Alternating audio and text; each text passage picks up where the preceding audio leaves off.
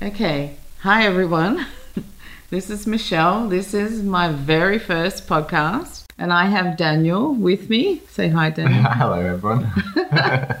We're very new at this, so please forgive us. We're just going to talk like we would normally talk and see where this goes. This is our first conversation with a millennial, a real live one. Well, technically you're Gen Z, but as we've discovered, I'm breaking the rules as usual.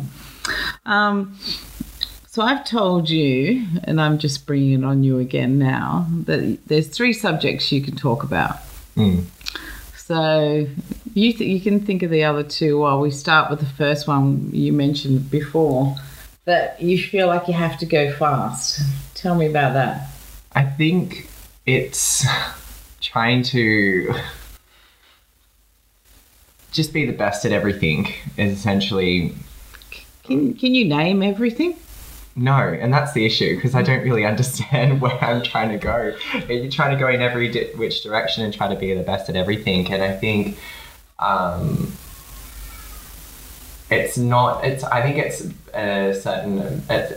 you have to be uncomfortable with not knowing, and I feel like that's something that I'm not comfortable with. Yeah. What do you think you are the best at? Nothing. I don't know. Nothing. You're allowed to say that, right? But what are your strengths then? You've got strengths. I think I'm very passionate and compassionate. That's why I do nursing, and I love looking after people. And I think dealing with people is definitely a strength of mine. But so tell them what you do. Oh, sorry. I'm a second year registered nurse. I work at Royal Prince Alfred Hospital in the cardiology ward, and I previously worked in cardiothoracics and respiratory, and yeah, so definitely a big part of my job is dealing with people on a daily basis. So let's go back to you going fast, and we hear this a lot with millennials. I see it all the time, that they want to be up here. They want to achieve, like you said, be the best. But really, every one of them that I ask, they don't know what the best is. So why do you think you have to move so fast?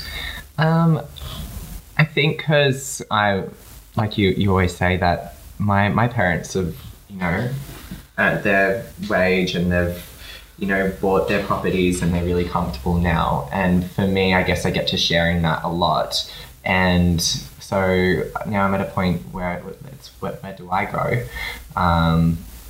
I feel that the expectation of, especially within Sydney and the property market, is that it seems relatively unachievable to have a house. So I don't know if that's a goal for me at all. So that kind of, I take that away from being something that I focus on. So can I just bring that up, because everyone does talk about this? Yes. One, for a start, don't just listen to what you hear in the media. Yes. Because I think people can buy a place anywhere, really. It depends. You have to then adjust, right? It depends on what your budget is, whether you have to move out west, or whether you have to get a smaller place, or you have to consider living somewhere else. If your goal is that you absolutely want a house, then you have to then, think about that. But I would also say, why? How old are you? 23 now. 23, yeah, you just said your birthday. 23, and I was invited to the 23rd, by the way. 23, and you're worried about buying a house. Yeah. Yeah, so I bought a house when I was about, 38. Okay. I mean, but I'm hoping to live to 75, 80 or something. Yeah. So I wasn't in a hurry to buy a house. Well, every time I saved up, I was like, but we could go to Paris. Let's do that. Yeah.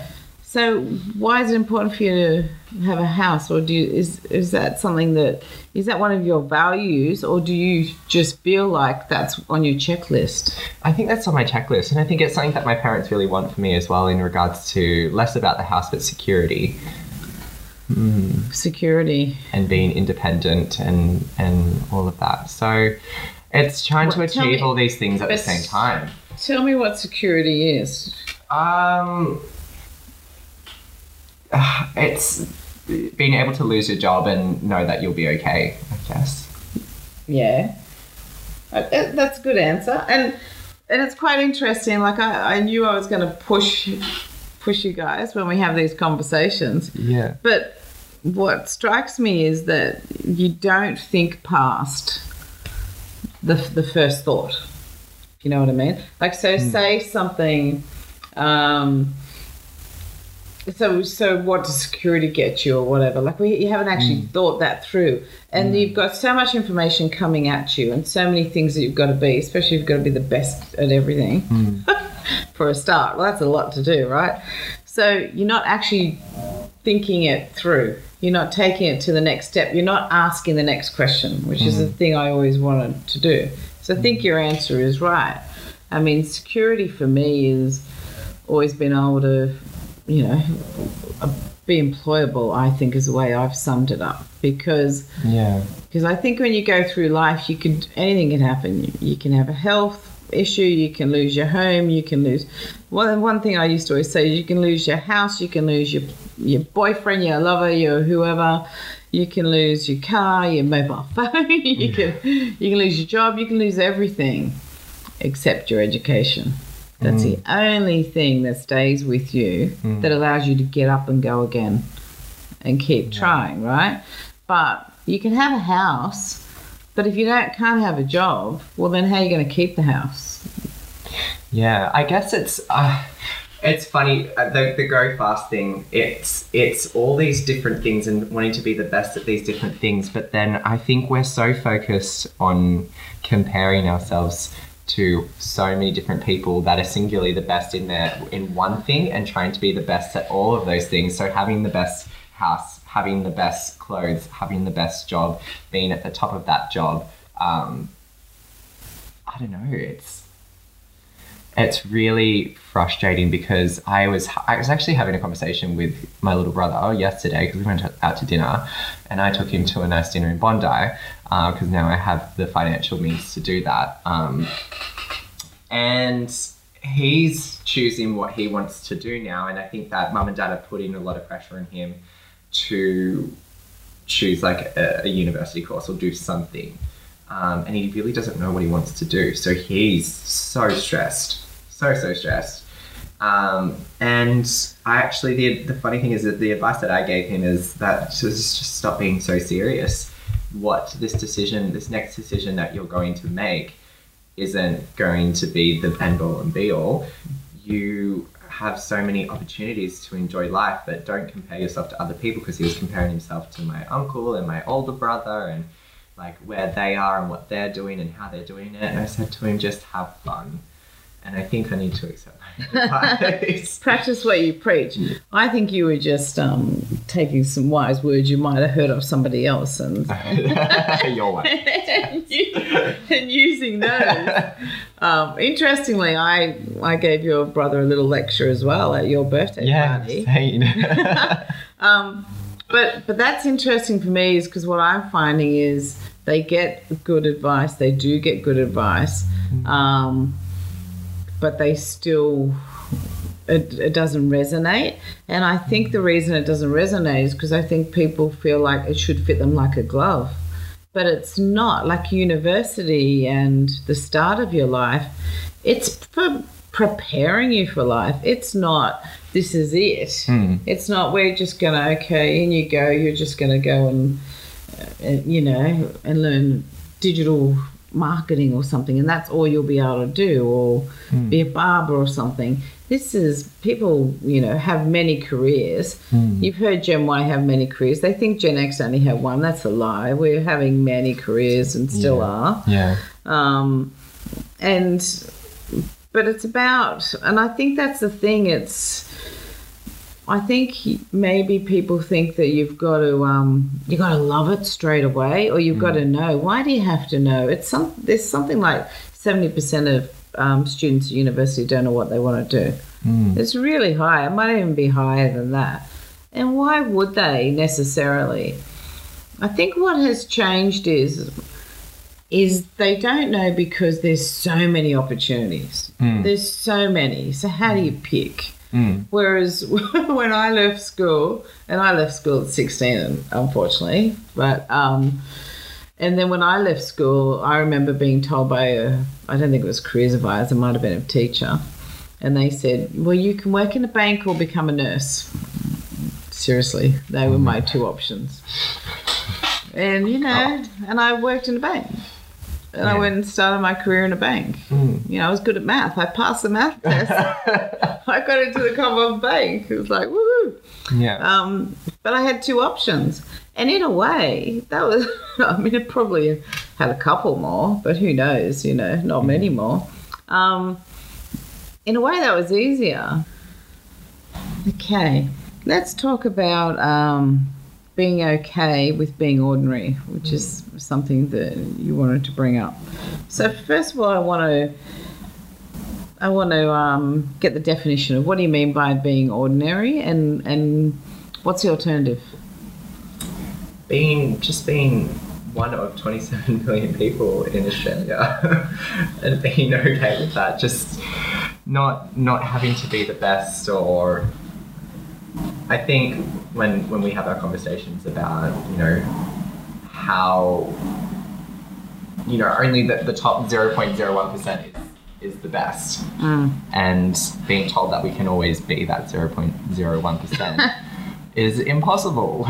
Yeah. So, and then it's the anxiety that comes along with that you can't achieve that, and you wonder why you can't achieve that, and then all these people have all this anxiety about not being. Who do you think has achieved it? I don't know anyone that has. Okay, because they probably haven't. Who do you look up to? I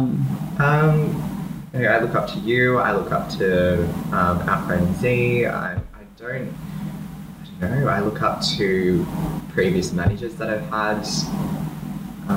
Well, that's a good answer. I mean, it's good. Not a good answer because you said me, but yeah, that's it's a good answer because you know, a few years ago, MTV and Viacom did a research project on Gen Y, and who they looked up to and who they respected was, you know, it was sort of like their family and their parents, which is sort of normal, of course. But then it was celebrities before anyone else, before lawyers and teachers and nurses and all the rest of it. And I remember being in a room full of students saying, see these little tiny circles down here, politicians, lawyers and nurses, and see that little one that you say you don't respect? Isn't this what you're all studying to be? Yeah. Yeah. Oh. It's ridiculous. The Kardashians. Yeah, get real, people. But I think the thing with being ordinary,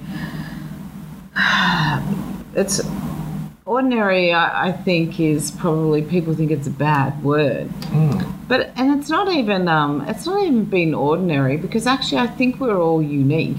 What I've learned over the years is that I am definitely unique. I have uniqueness in me. But mainly it's in the stupid things I do. Yeah. That's what I've learned over the years. People love my faults. They love that I'm a raver. They love that I actually literally do fall over a lot. I've tried to stop that lately. That I just say things that I shouldn't say. That I, you know, they love that, and that I'm straight up with them and all the rest of it. I've learned that for years, I think, right in the beginning. And I think it's natural when you're younger that you try and change those things. You get a model of someone in your mind. For me, it was always like the professional type woman in a navy blue suit. I should be that person. I'm never that person. I'm never going to be that person. And I don't have to be that person to be good at my job. That's what I've learned. So you don't have to be anyone other than yourself to actually be good at what you love to do. I guess I always try to create a story in my head of where I want to be and who I want to be. And then I get to that point in my head, and then I question whether that's good enough. And then I go further in my head as to where I should be, and then is that good enough? And then again and again and again until it's just totally unachievable. Well, I've got a couple of questions with that statement for a start. So, well, who do you want to be? Like a different person or something? Well, it's in the sense of like the whole being ordinary thing. It's that in my head I can sit there and reason and argue with myself, which I like to do in my head a lot. And get to a point where I say I'm just happy with just being a nurse. And and having enough money to have fun and ensure that I can do a lot of traveling. But then I sit with it a bit longer and I say to myself, is that good enough? And then I jump to, no. Well, who's measuring whether it's good enough? Myself. Against what? Against, I don't know. Good enough for what? Because let me tell you, as someone who has unfortunately been in hospital a lot, being a nurse is a fucking amazing job. Yeah. And it adds so much to the world. It adds so much to the world. I mean, it really does. But I guess why don't I know that and know that in myself? Because I hear it a lot, and I get a lot of positive feedback and praise from patients and patients' family members and people that I meet in the public or out of a night when they ask what you do. But I don't value myself as other values me. I'm going to give you something to test this weekend, right? When you go out and you meet some new people, and for a start, meet some new people. That's one of your goals this weekend. Tell them you do something else, right? Make up something else. Right, yeah. I don't care. Think of something that, I don't know, what can we think of? But tell them, test it. Yeah. See how they react to that.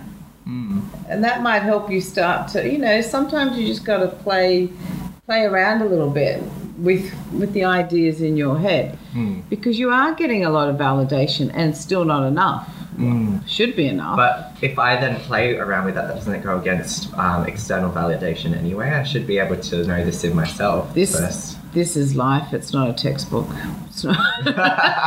You know what I mean? Yeah. It doesn't work like that. It's all we try, we make mistakes, or we try something different, or you're trying to find out. I don't know. I personally think our job in life is really trying to work out who we are and what we stand for and what matters to us. And I think that happens right through your life. I mean, maybe when we hit 70 we know, who knows. But I think people are still trying to work out who they are. So I don't think you're not gonna know that anyhow. So it doesn't hurt. All you're doing is, and you're allowed to break the rules, right? You're allowed to play some games. Yeah. You're allowed to make up some fake news. Jesus, there's enough of it out there. But if you just tell somebody you're a scientist or whatever and see what reaction you get, or what do you think is successful? What jobs? A doctor. Oh, just say that. I'm a doctor. But then I think people would give equal well, you'll feel it then. Because this is the thing, right? Get out. I want you to get out of your head, because the problem with millennials is they spend so much time in their head thinking about themselves, which actually hurts you. I think that's the fastest lane to depression, is thinking about yourself. If you can think about other people. So what you're doing is it's a market research exercise. So you'll see yourself by doing it. You won't know anything till you actually do it. It's always different to what you imagine. Life is always different to what you imagine.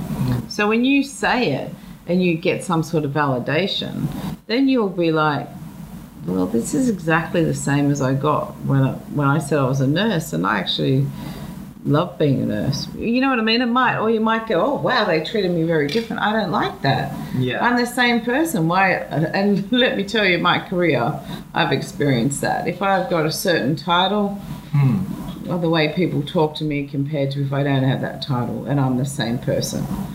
So some people love that. Some people have the ego takes them on that. Oh yes, I want to, everyone will flock to me because I have that title. Yeah, and I think that's the other thing with being ordinary as well, is that I don't want to ever feel like someone doesn't value me, in the sense of like, I want to be able to walk in a room and not have someone care about what I do. but more care about who I am. But that doesn't seem to be the world we live in. It seems that people want to know exactly what you do first up. I think in life you're always going to get people who judge you. I mean, especially nowadays, everyone's judging everyone, which makes nobody a winner. No. Really, because nothing's good enough. Like, you think about it, who do we value as a society? We don't value religion or the church. We don't value politicians. We don't value corporates or banks or who do we value? I think we value doctors. I hope we value doctors and nurses. But there's not many people that we actually think we value. And that's because we're, really it's quite simple. We've got 24/7 media who needs to put a story out, and bad stories sell, so they just fill it with that. And that just fills our mind. But I think what we were saying is, I think if you come across people that have that, then they're against your values.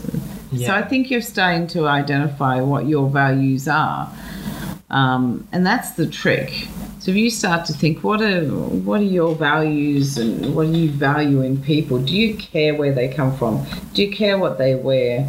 Like one of your friends the other day asked me what I was wearing. He was giving me a compliment. But I didn't want to go. This is John. I didn't want to say city chic. And I kicked myself because I should have. Yeah, right? yeah, absolutely. He was noticing the nail polish and the blue bag and something. Who are you wearing? He said. Yeah. And I was like, yeah, it's not a designer. No, exactly. But that was a bizarre question. Like, I'm just at a pub in Newtown. Yeah. Who am I wearing? Wow. But I don't care. Like, I can have a laugh at that. But I did question myself later. And I think it's always good to do that, to go, next time just say the truth or whatever. Why do I care? I think the being ordinary is probably a weird one. I suppose we think that's the opposite of special. But we've brought you up to be special because we do think you're special. And you do have access to a lot more. You have access to a lot more information. But at the same time, how are you supposed to process all that? You have the same amount of time that we had in those 24/7 days. Yeah. And we didn't have to process, probably a tenth of what you had to process. I would say probably, That's the thing. You've got all these opportunities, so we've got access to all of it, so why would we waste it? But then is that the definition of wasting these opportunities if you just don't go for them? Like, for an example, for me, I'm contemplating, and I'm back and forth with it all the time, is, do I do medicine or not? Do I go down that road? Every time I turn away from it, it's as though I feel like I want to have more time to myself and do other things and travel and explore. And then when I have those thoughts, I kind of feel guilty that I haven't taken the opportunity on and actually become that because I can. Just because you can. Just because I can. Just because you can doesn't mean you have to do it. Yeah, and that's the thing, but I'm not okay with that. And that's why I'm at this crossroads, because I don't know what to do. So why don't you... It's what I think's happening is there's a lot of training that I had to do when I was a bit older and became a manager and did leadership training. And for me, I almost feel like you guys have so much information and, like you said, all the opportunities available that you almost need that management training earlier. And management training is just, where I learnt it. But it's really around values. And, I did a leadership course at Harvard Business School, which was phenomenal. But it was, what I remember from it, it was 7 days intensive. But what I remember was working out what our values were and our purpose in life. And, I don't know how old I was, early 40s or something, sitting in this classroom thinking, I know my purpose, as if I don't know my purpose, you know. What is my purpose? I don't know. Then I'm like, oh, okay. I sort of knew my values and, you know, luckily they had a list, otherwise I wouldn't be able to write them down. Yeah. But I worked out my values, self-sufficiency and honesty and all these sorts of things. But my purpose, I realise, is to enrich other people's lives. And that's just who I am. And, you know, some people can't have that. But I'm not being some hero saying that. That's when I feel good. That's actually what motivates me. That's when I walk away happy. When I've helped someone in any sense, then I walk away happy. Like recently I was talking to Whitney, who does a podcast, With the Fuck. Phenomenal podcast. You got to listen to it. She's phenomenal. And I felt so good afterwards. We talked for ages and I felt like I helped her. Of course, whenever I talk to anyone, they're helping me as well. But that's what I love. That's what I feel good. And I think everyone's different. Everyone's different. So you don't have to be, like, it's just my personality type. My husband is the opposite. Doesn't mean he's not a good man. Like, he is a good man, but he doesn't want to help other people. He could give a shit about That's not his, you know. Yeah. That's not what he does. So, but you got to know what makes you tick and and you'll know it in a way, right? Because you'll feel it. Go for what you feel. And if you feel, then you start to work out, and when I do these things, that's when I feel great. So that's what you build your purpose around, and that's how you find your values. So when do you feel great? And we're not talking about a Saturday morning or when you wake up next to a good-looking person. That's a part of, like, it's a part of it in the sense that, and I think it comes down to wanting it all as well, is that I do feel good in my job right now when I help people, but I also feel good when I'm in a relationship. But I also think that's a part of my problem, is wanting to always have a relationship. That's not a problem. That's not a problem. Why is it a problem? Just being okay with being alone. I don't know. Oh, okay, sorry. I thought you meant with being in a relationship. Like, you know, having a relationship and keeping it long term. Yes, it's not necessarily a bad thing. No. I've always thought, I think for me, I've been really focusing on trying to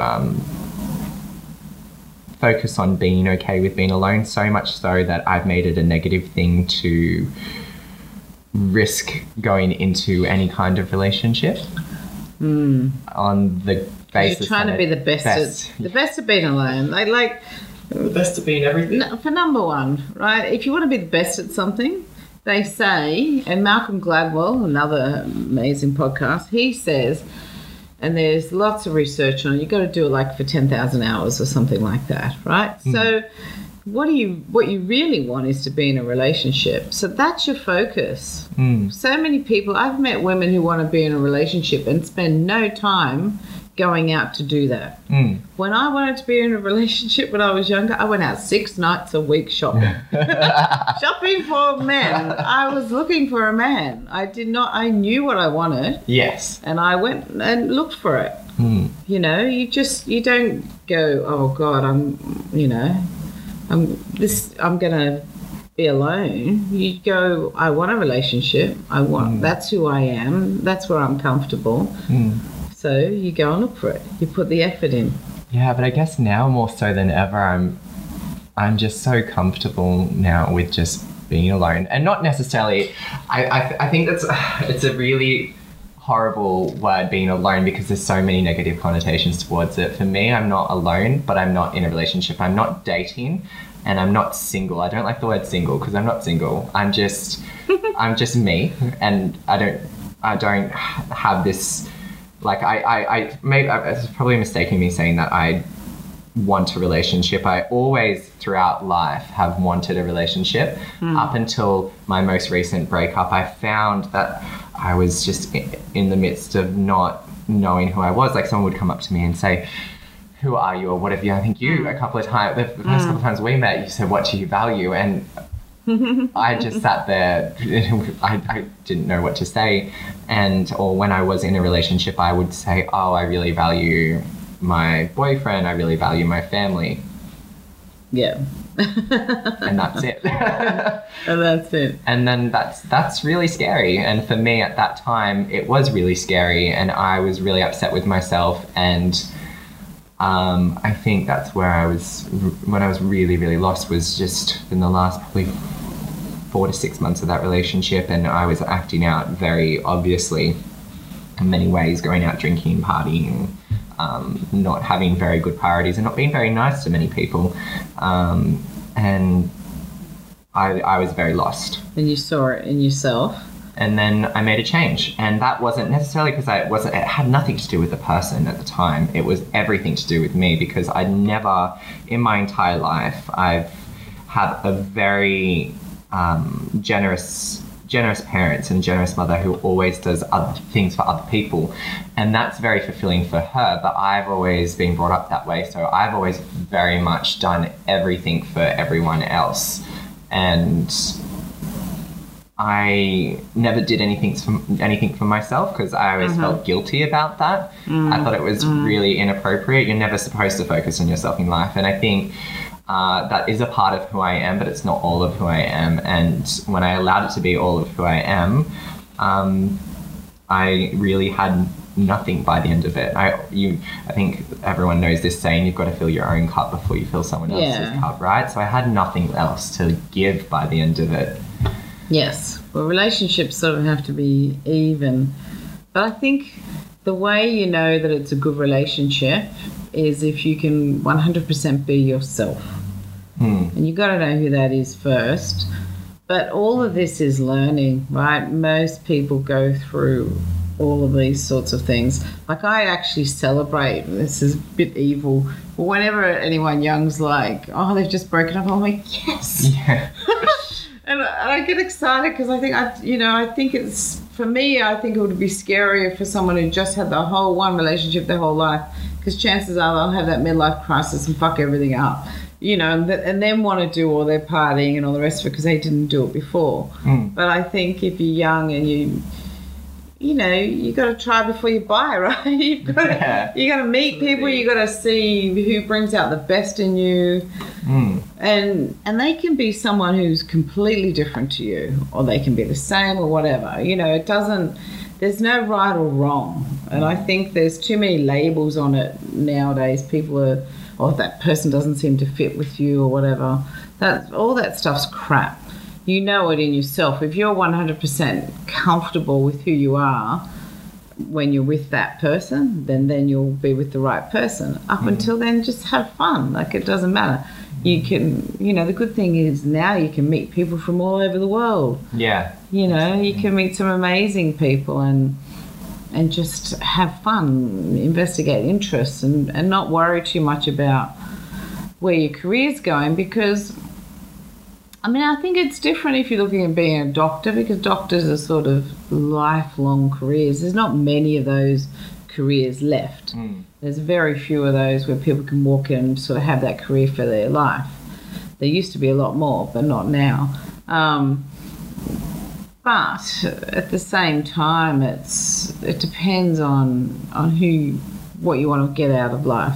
Well, that's the thing, because I don't want that to be my only thing. Yeah. I don't think I'm prepared to dedicate my life to that. And I think being a doctor, that's something that you very much have to be prepared to do. And I work, obviously, with a lot of doctors, and that is very much their lives. They work crazy hours. And even I was speaking to a doctor a couple of days ago, James, he's the most beautiful human. And he's also really cool, and I look up to him a lot. And he said, oh yeah, how many hours have you been working? I was like, I've done like a 70-hour week. It's been insane. I'm exhausted. He's just like, yeah, it's about what I've done. And I was like, oh my God, how do you do that? And he's just like, well, I didn't have to work today, but I had nothing else to do, so I decided to cut the shift. Because he's got nothing else in his life, but he's happy, so there's nothing wrong with that. But for me, I don't think I would be happy. Yeah, okay. And that's at my crossroads, and that's why I'm struggling with the idea of it. But you're not struggling with the idea. You actually know the answer. You're actually just struggling with the answer. Yeah. Yeah. You're struggling with the answer because you feel like it's about being the best. You're still lost in that. Where you want to go, you actually know where you want to go. But you're thinking for some reason that everyone else wants you over here. Yeah. But I don't think they do. Probably not. No. So I think it's just some crazy pressure you've put on yourself. Yes. Yeah. For what reason, we don't know. It is that, you know, like a good friend of mine once, we were trying to work out, and he was Gen Y, what is going on? And he said, we're collecting beans. We just collect. We've got this, we've got this, we've got this, we've got that. And we collect. Everyone, look at my beans. I've got a double degree and a master's degree. I've got this, I've got that. You know, look at my beans. What does that make me? Nothing. Not really. You know, like all this can help, and I'm all for education. It never hurts. I just don't think it hurts. But I think it hurts if you don't want to do it, if it's not the right time for you, and if you've got other things to do. And also think about each 10 years at least. What am I going to do when I'm 30? What am I going to do when I'm 40, 50, 60, 70, 80? Because you know you guys are going to live to over 100. That's what they're saying. No, not 100 years of this. That's what they're saying. I know. It's yeah. Not 100 years of this, you just said. But this, you know, there's going to be a lot of Gen X who want to listen to this, and baby boomers, because they're all like, oh, like my dad said to me once, you're old for a long time. Yeah. So what age do you think people are old? I've had this question a lot. Have you? I've been a nurse. Like, I walk in and I see some patients, and I do not, like, age for me is not defined. How old someone is, not their age. Because I walk in and I've seen some people that, you know, who are walking around and they look fantastic, and they've got a bounce in their step, and they're in their 80s or 90s. And then I see some people that are bedbound, they can't do anything for themselves or refuse to do anything for themselves, and they're in their 60s. So I guess I would say I still don't think people are young. I don't think people are old. When do you think you'll feel old? When do you think you'll think about it from your perspective? When do you think you'll be old? Sometimes I feel old now, though. Oh, for God's sake. You're not allowed to slap people on podcasts, are you? I suppose no one can see. No one can see. This is my point. Okay, let's just say 40, right? Yeah. Just to pick one, 40. Okay. You think, let's just say from 40 you're going to be old. Personally, I think from 70 and above, I would consider people old. Yeah, okay. So then you got a long time, right? Are you that worried about what you're going to do now? Thinking about all that time you got. That's a lot of years. To get to 70 from where you are now, that's 50 years. Yeah, I guess it is a long time, but it's how I think it's important to me how I spend it. Of course. But knowing what that is. I know, but this is a good point, how you spend it. So is it constantly gaining something? Is that what you think is the way to spend life? Because this comes back to being the best of this, best of that, and in a hurry. Everyone's in a hurry. They want to get this. So they feel like they've constantly got to be doing something, when actually some of the best times are in your life are when you're sitting on a beach or sitting in Tuscany or just looking at the sky. You know what I mean? Stopping. When you're stopping and relaxing. I think what truly is important to me, as I've spent the last 12 months really trying to discover what is and what my values are, and what really always comes to light for me is just being a good person, because I've spent a lot of can I just say you are a good person? So tick Yeah. Get your checklist. That one's That's done. done. Now you can have fun. Yeah, I guess. Yeah. I think sometimes when I feel like I've lost that along my way, especially right now, I've had some turmoil at work, which I've just spoken to you about. I feel like I've lost a little bit of that. That doesn't mean you're not a good person. That's got nothing to do with that.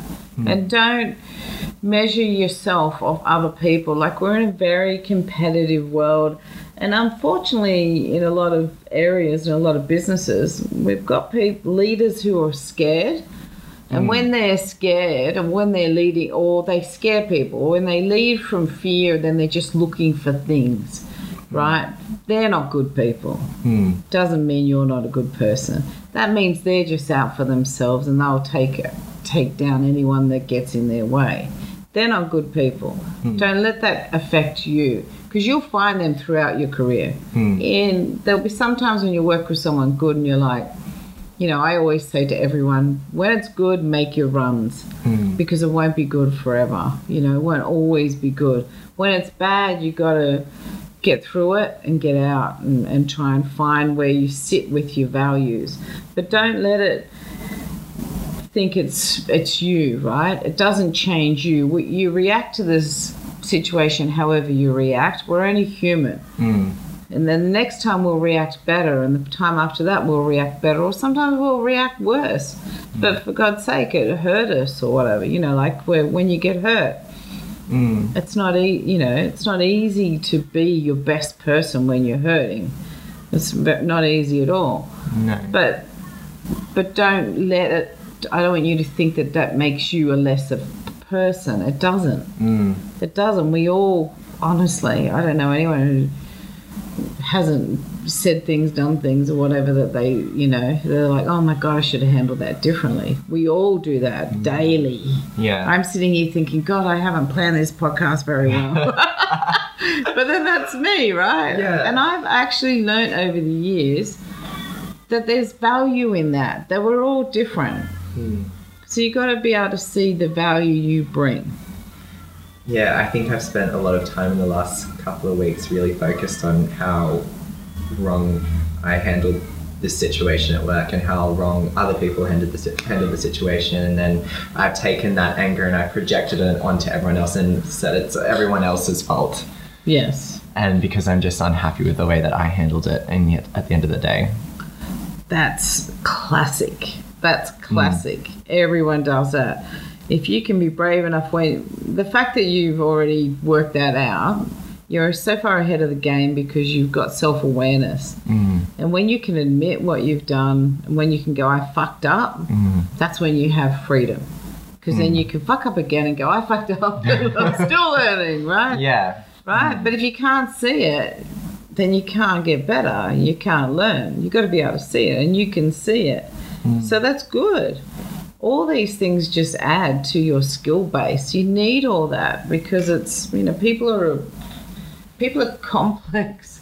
They all come with their own issues. I used to stand in front of my team and say, you need to remember that every single person out there is a person. Some of them have illnesses. Some of them have families who have illnesses. Some of them have parents who are dying. Some of them have breakups happening. Everybody has their own issues. Like, and we tend to think like, oh, look, that person's just got it going on and I'm the only one with an issue. No. You scratch the surface of anyone and you hear stories that you're like, oh, wow, you know, oh my God, you know, you can feel for them. So I think if you know, the fact that you can learn from the situation you go through, you're ahead of the game. I think that kind of adds to the whole being ordinary, is that everyone, even though is so ordinary, we all uniquely have such a big story to tell. Yes.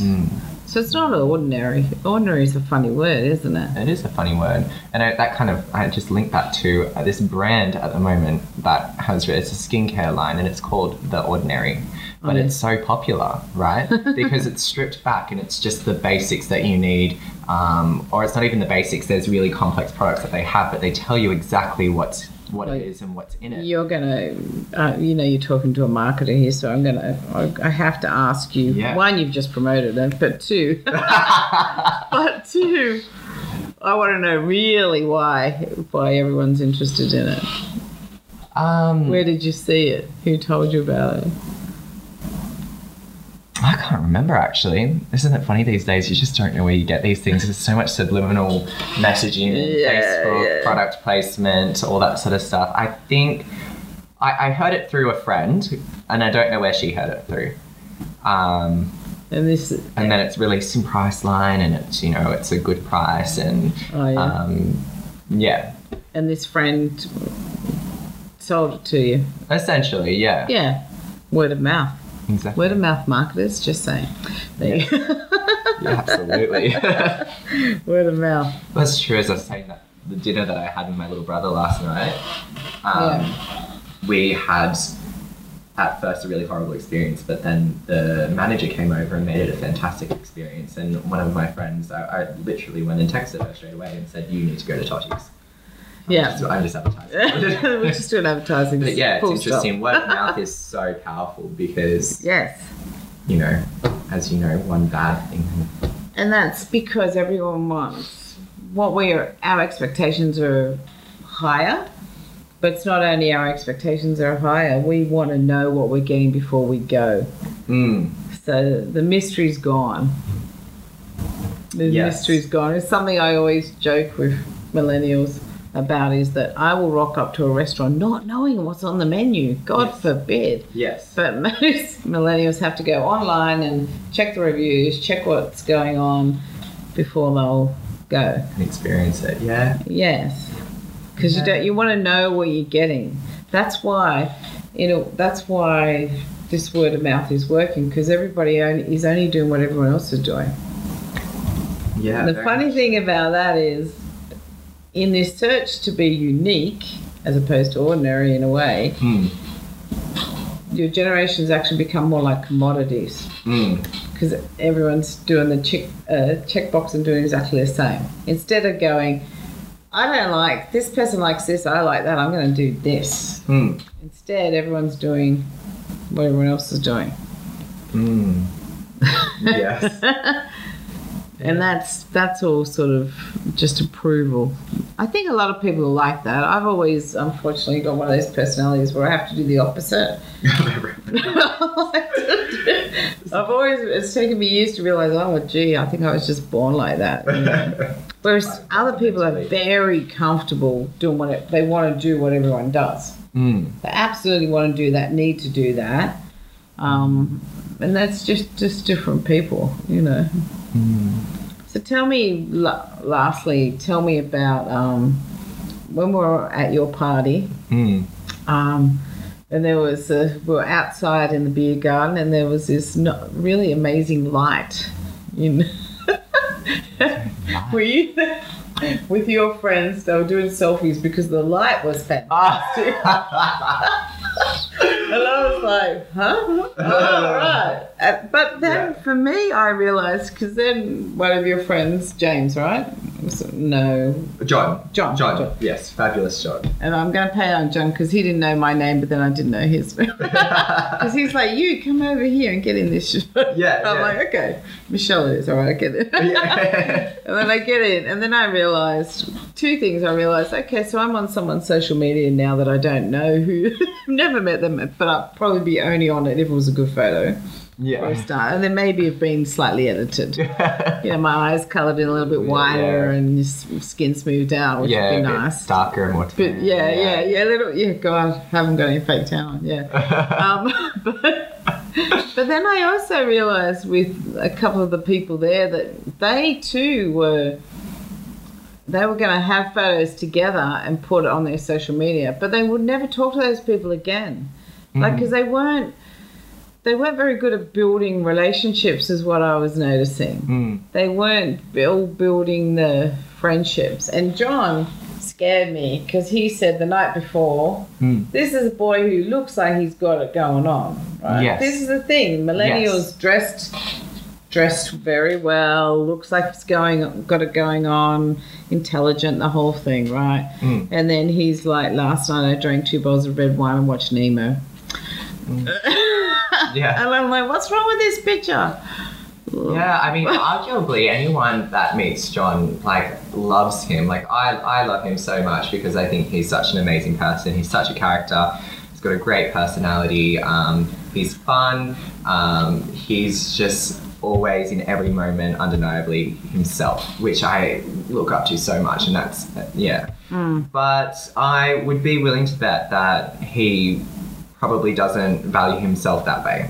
As so many people that I know that are my age don't value themselves just in general. And I don't know where we've gone wrong in that, because he is an amazing person, and all of my friends that were there, most of them don't know each other. I had my group from high school, I have my friends, and they all friends from work, and just friends that I picked up from different parts of my life. But yeah, it's interesting because I don't think individually they were all talking, but I agree with you. I don't think any of them probably made any meaningful connection. No, they didn't. No. And they should have. They should have, because they need each other. Yeah. And make contacts, because get their numbers. Even if it's just like, hey, I'm going to put your picture on social media. What's your name again? You know, just something like that. Make contacts, make more friends, and have them, because you never know when you're going to need them. And then you don't have to be at home watching Nemo alone, right? Because you can ask someone to come over. Because I think people are spending too much time alone as well.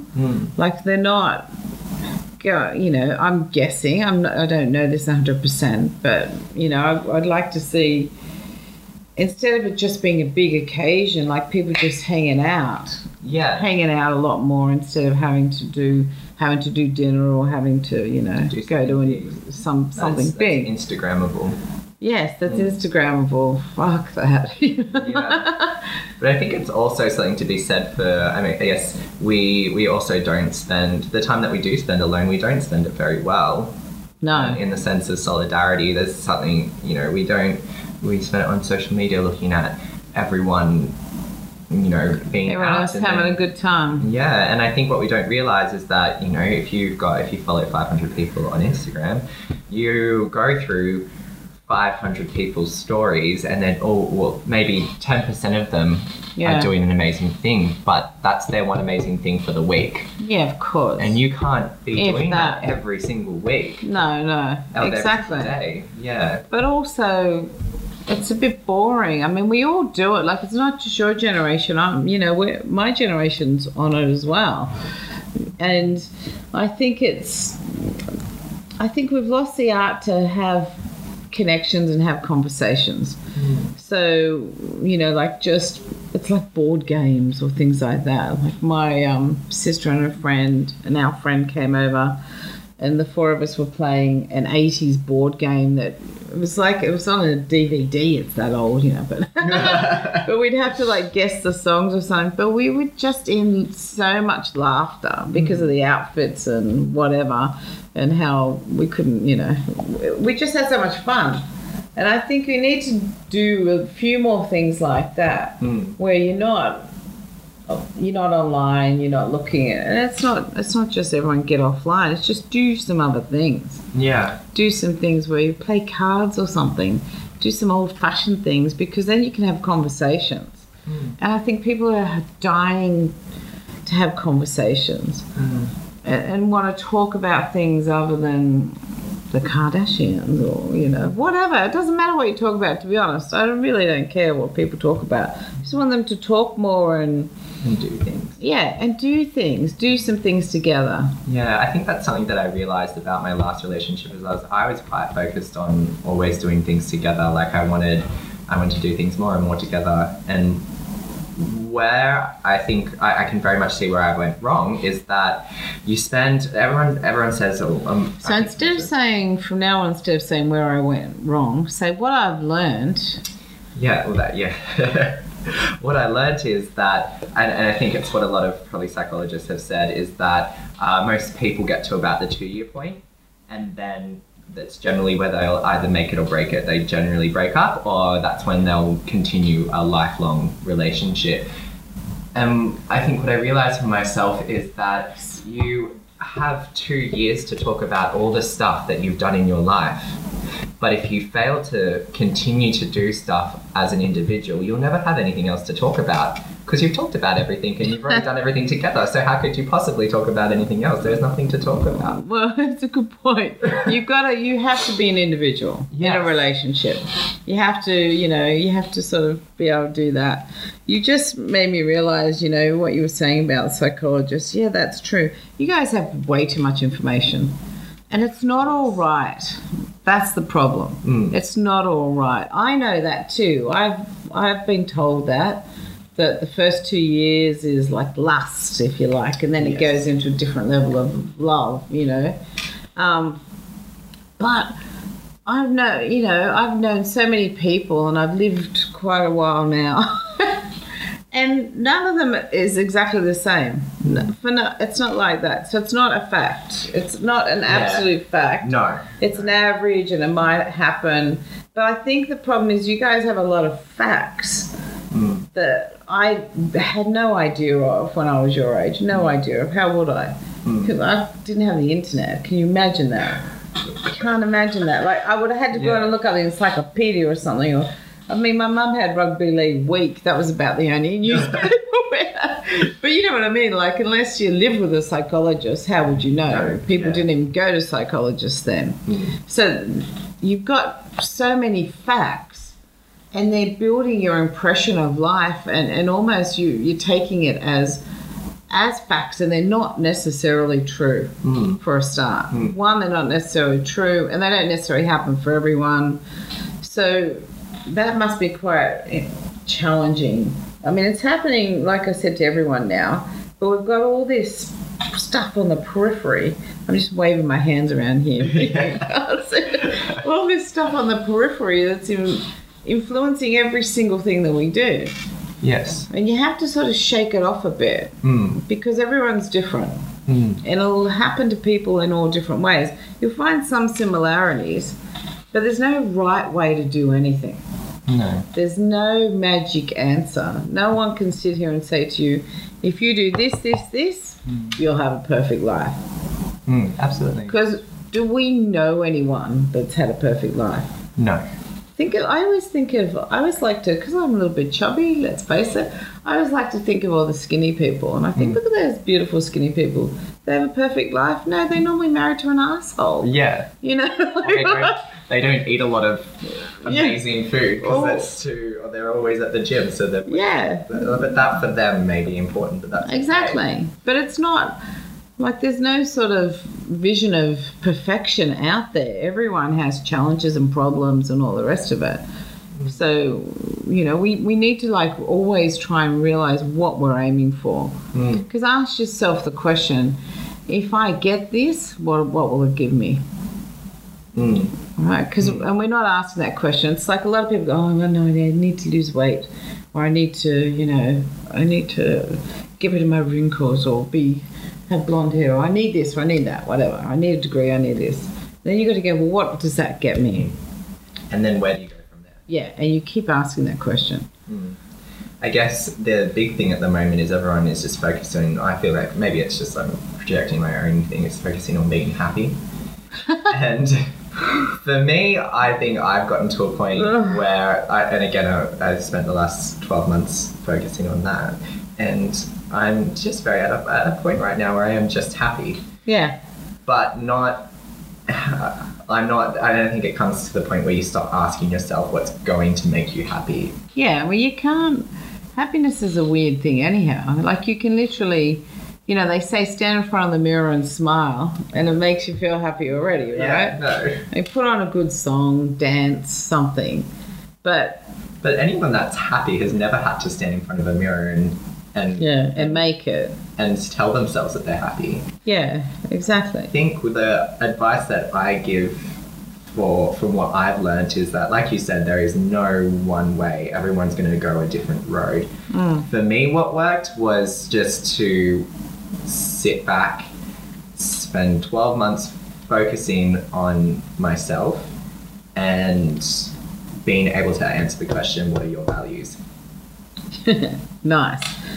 But I want to challenge you on the focusing on yourself.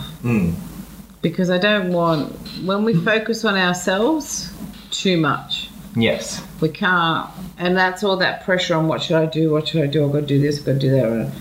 It's sometimes when you get in a dark place, when you're asking yourself all these questions, or when you're saying, I should have done this, or I should have done that, or I'm not here, or I'm not where I wanted to be, and blah, blah, blah. When you get in that place, focus on someone else, not yourself. Because the more we focus on ourselves, the worse we make it for ourselves. Like, I think you're saying it in a different way. You're saying you're prioritizing yourself. So you're doing things you like, and you're making sure you're spending your life the way you want to live. Yes. And that's good. Which in turn can mean that you live for someone else. Yeah. Because I think a lot of millennials focus on themselves way too much, and that causes anxiety and depression, right?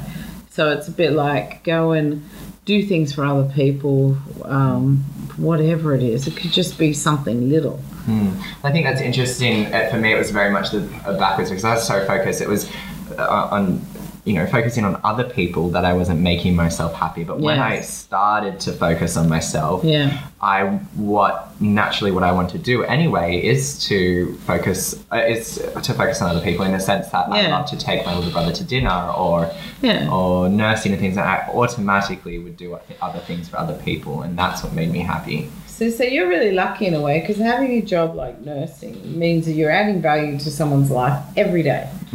And that's a massive thing to feel proud of. Yeah. So for other people who have a normal job, like I'm a marketer, how am I adding value?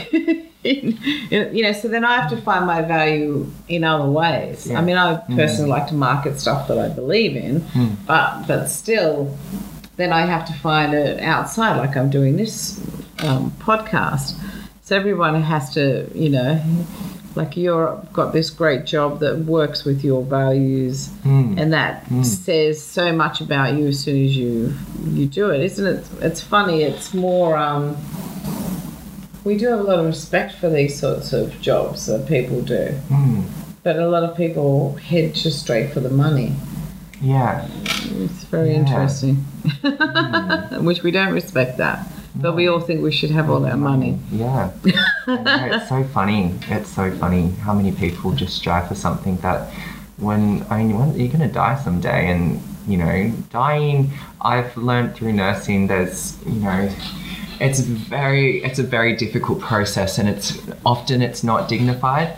So no matter how you end up there, you're still going to end up in that space, and you're going to die, and then you can't take money there anyway. You can't take your property, you can't take your cars, but all you can, you'll leave all that stuff behind, but what else you'll leave behind is like your memory for as long as that is around, and you want that to be the best. Exactly. That's very interesting. Years ago I worked on a nursing campaign, and we did the headline Life and Death. And the reason we did that headline is because we thought people don't realise that nurses deal with death. They just don't think of that. They think doctors deal with death. No, they don't think, but of course nurses do. Yeah, doctors don't deal with death at all, often. Yeah. They prescribe medications, but often patients die, and then we call the doctor to come and confirm it. So tell me a little bit more about your experience with death. I think you'll hear a lot of nurses say it's a privilege, and it very much is, because that person's lived so many years, and it's quite interesting. I always say it's quite interesting to see different patients in hospital, and you always wonder what's happened in their life for them to either have 20 people around them or no one to come and visit. And I'm always trying to take that in, but when someone passes and you look after them in their very last moments, you want to make that, like I said, I talked about dignity before, you want to make it as dignified as possible. And when someone passes and their family members, they're hurting, and you don't have a direct personal relationship with those family members, but you still empathize with them so much. And just to hug someone and you know, it's often not anything other than just having your physical presence there. It's not to tell the person it's going to be okay, because it's not okay. No. It's just to just be and just listen. And I think we fail to do that as humans a lot these days, is actually just to listen to people, not try to tell them instantly. I think when someone's like, I'm really upset, and we're like, oh, it's going to be okay, you can do this. No, just let them be upset. Let them be upset. Let them process, and make it a safe environment and a calm environment. And often that's the best thing that you can do for people. So your young age, you're 23, you've dealt with a lot of death. That's wow. Because, you know, I saw my mother's body when she died, and it was a sort of all of a sudden thing. And that's affected me, because it was my mother, it's different. But to have to deal with death all the time, that would give you I actually think it gives you a good perspective on life. Yes, yeah. Because, one, I knew she wasn't there when I saw the body. Like, I just knew it. I didn't go to the body, I just knew it. I couldn't deal, I was like, she's not there. She's There's gone. Something in the air. Yeah. It's very eerie. It's bizarre. But it's, like you said, it gives you, for me, it just sort of went, you know what, I'm just going to have to live life. I always think about a week before my mum died, and she died at 55. And a week before she died, I remember her being on some stupid diet because she'd given up smoking, and she was having light Philly cream cheese instead of butter. So I've always said, have the fucking butter. Yeah, just have the butter. Just have the fucking butter. Not going to change much. Yeah, wow. Yeah. Oh, very interesting. I think with these, we're going to edit this, probably. I don't know. But really interesting. And I think I'm thinking when I have these conversations that I'll have a season 2 and I'll come back to you, because I think it's interesting, and I think it will help as people hear more about, because everyone's got different stories and different things going on in their life, and that's the whole point, is that other people can listen and listen to take a few things out and see how that helps them. That's the whole aim of it. So we'll come back to this, but it's been amazing, very interesting to talk to you. Thank you, Daniel.